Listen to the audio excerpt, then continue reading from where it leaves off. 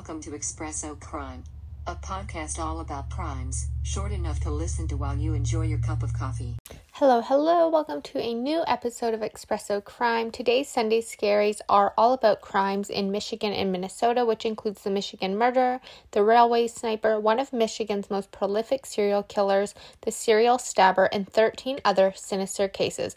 Let's get right into it. The first one on the list for Michigan is Andrew Kao. He ran for re-election as treasurer for a school board. He lost and became disgruntled. Disgruntled is putting it extremely lightly. He went on to murder his wife. He set off bombs at the school on May 18, 1927, where there was 38 kids and 6 adults killed and 58 more were injured. At his home, he set off even more bombs. This destroyed all the buildings and killed several farm animals. Near the school, he then committed suicide by setting off dynamite in his truck. This caused an explosion which killed even more people and injured more. How just senseless, devastating, and just a complete domino effect. Just so sad. Second on the list is John Collins. He's also known as the Michigan murderer.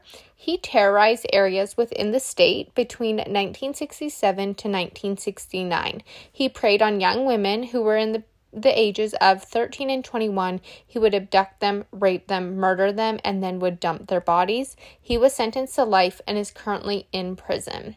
Number 3 is Rudy Bladel. He was also known as the railway sniper. He was found guilty of killing between 3 and 7 railway workers in Michigan and Indiana between 1963 and 1978. He was apparently, or it's best kind of thought, that he did this because he was upset about losing his job as a railroad fireman. He received 3 consecutive life sentences and he died in prison in 2006. Number 4 on the list is Carl Eugene Watts. He's also known as the Sunday morning slasher. He could be Michigan's most prolific serial killer.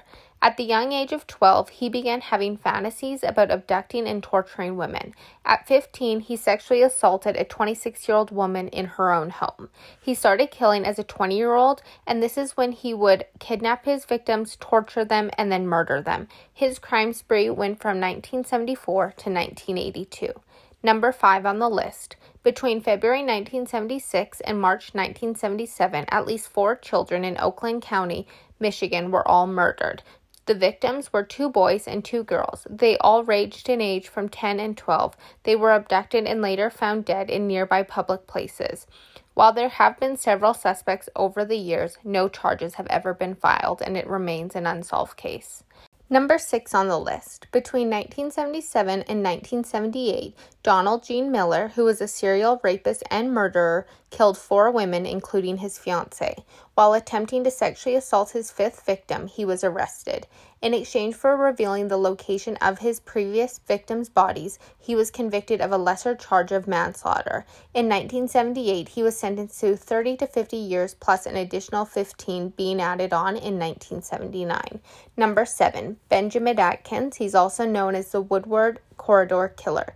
He was convicted in the deaths of 11 women in Detroit and Highland Park in the 1990s. He mostly targeted sex workers and drug addicts. His calling card was leaving a sock in his victim's mouth.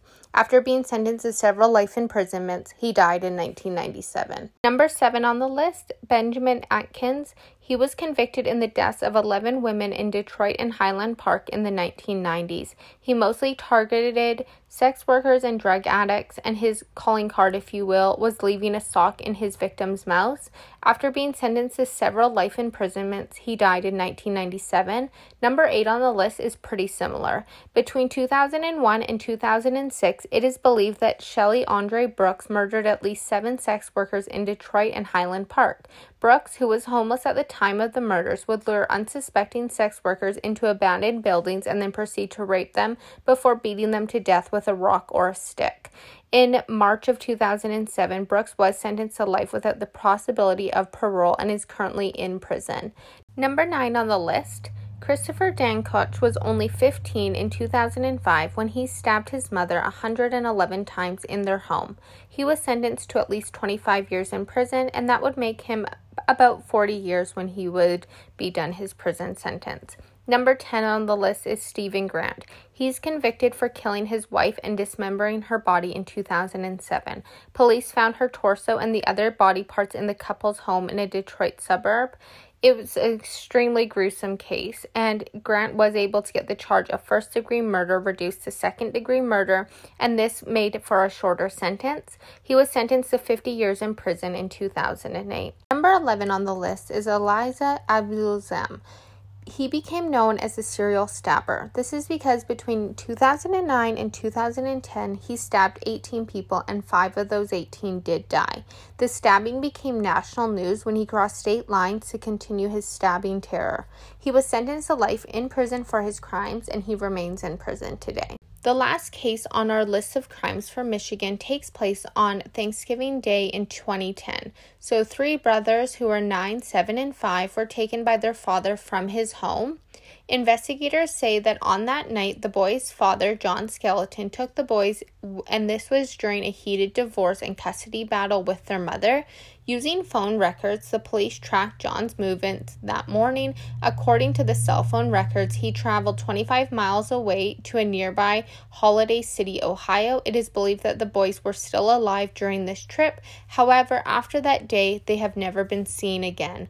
John Skeleton was arrested and charged with unlawful imprisonment of his 3 sons. He is currently in prison in Iowa. However, he has never revealed the location of the 3 missing brothers.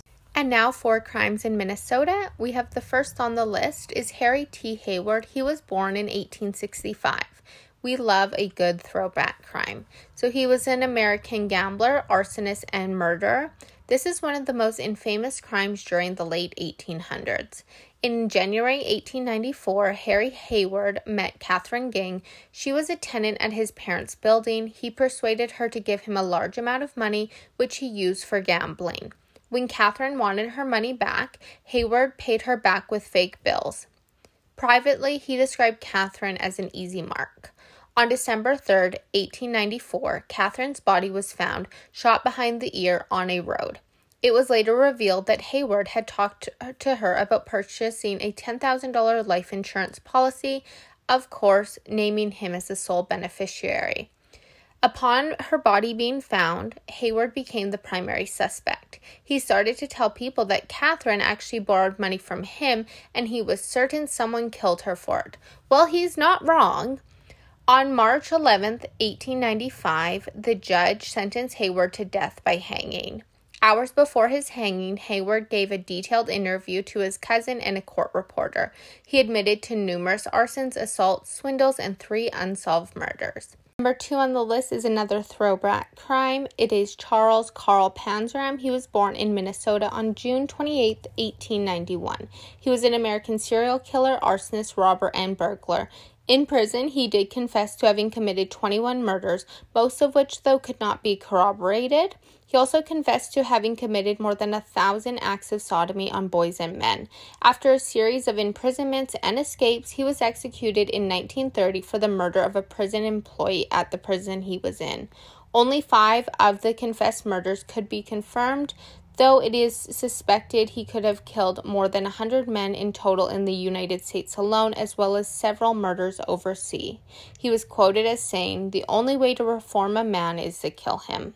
Number 3 on the list is Paul Michael Stefani. He was born September 8th, 1944. He was an American serial killer, and he was also known as the Weepy Voice Killer due to a series of telephone calls he made to police anonymously reporting his crime, and this was done in a really remorseful and high-pitched voice. He killed 3 women in the Minneapolis-St. Paul area between 1980 and 1982. He picked up a 19-year-old sex worker named Denise Williams on August 21st, 1982. Denise sensed something was wrong when Stefani began driving through a dark suburban area rather than returning her back to the city where he originally picked her up. After turning onto a dead-end road, he stabbed her 15 times with a screwdriver. During the attack, Williams was able to hit him on the head with a glass bottle. This caused cuts to his at his head and face. Her screams drew the attention of a man who lived nearby, and upon seeing Stefani trying to stab Williams again, he began to wrestle with him, causing Stefani to flee the scene. The man was able to call for an ambulance and later help identify Stefani. However, when Stefani returned home to his apartment, he noticed he was bleeding badly and sought medical help. It was then that it was confirmed that he was the weepy voice killer and linked him to the Williams attack and then the other. Number 4 on the list. On the early evening of February 18th, 1988, sheriff's deputies discovered the bodies of Bernard, who was 43, Paulette, who was 42, Diane, who was 13, and Richard, who was 11, in the Braum family home. Missing from the home, though, were the 2 oldest sons, David, 16, and Joe, 18. The police had been notified by the administration of David's school that students had reported hearing a rumor that David had informed another student that he had killed his family that morning. This is insane. All 4 individuals had sustained numerous gashes in the head and upper body.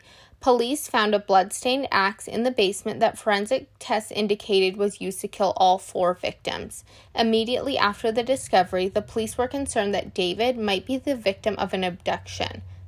Things are going to take just no.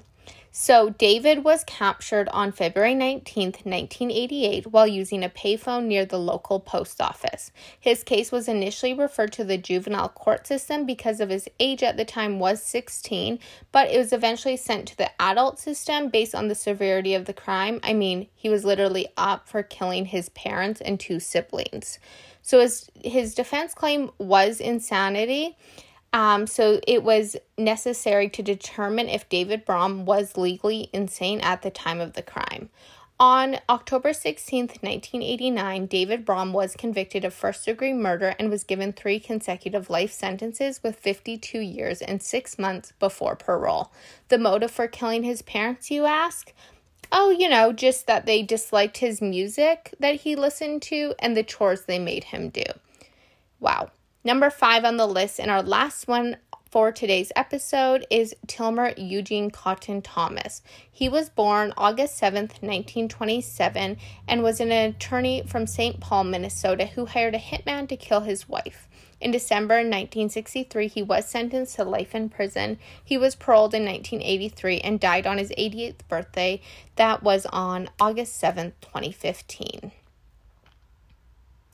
Wow, he died on his actual birthday. That's crazy. I know we just went through 17 cases of really crazy, sinister stuff that's what in the world? But him dying on the same day he was born is really just throwing me for a loop. Okay, thank you for listening to today's episode. I hope you, in a weird way, enjoyed it. It's always so weird to be hope you loved this episode of really dark stuff. But thank you for listening, and I will see you Sunday for more Sunday Scaries by Espresso Crime. Bye for now.